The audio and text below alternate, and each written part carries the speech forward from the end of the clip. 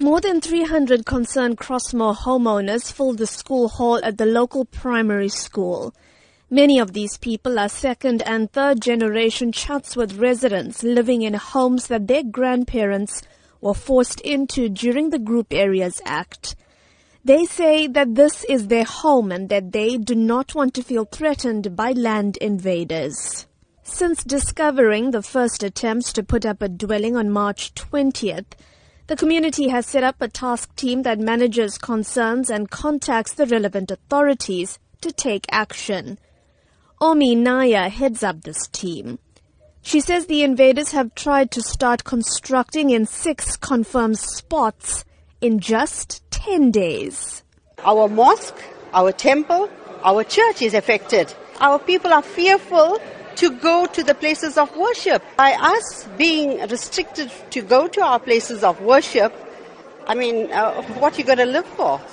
While the team acknowledges that the Land Invasion Unit, Metro Police and the SABC are working with them to monitor the area, they say they want active measures to be taken to make land invasion impossible. It is now the community who is going to cut grass, clean out bushes, cut trees. They have eventually tried to assist us. If they had kept and maintained the areas, we wouldn't be facing what we are facing at the moment.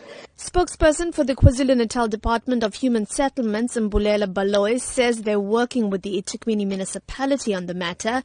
In particular, are not allowing any more informal dwellings to be constructed in Crossmoor. But he says the process is not a quick one.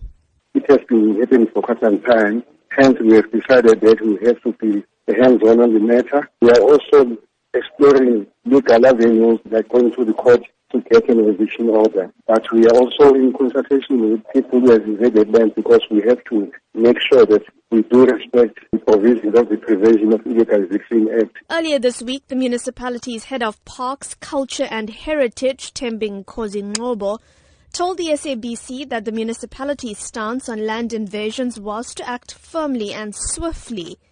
But the residents of Crossmoor feel that this is simply not happening fast enough. I'm Minoshni Pillay in Durban.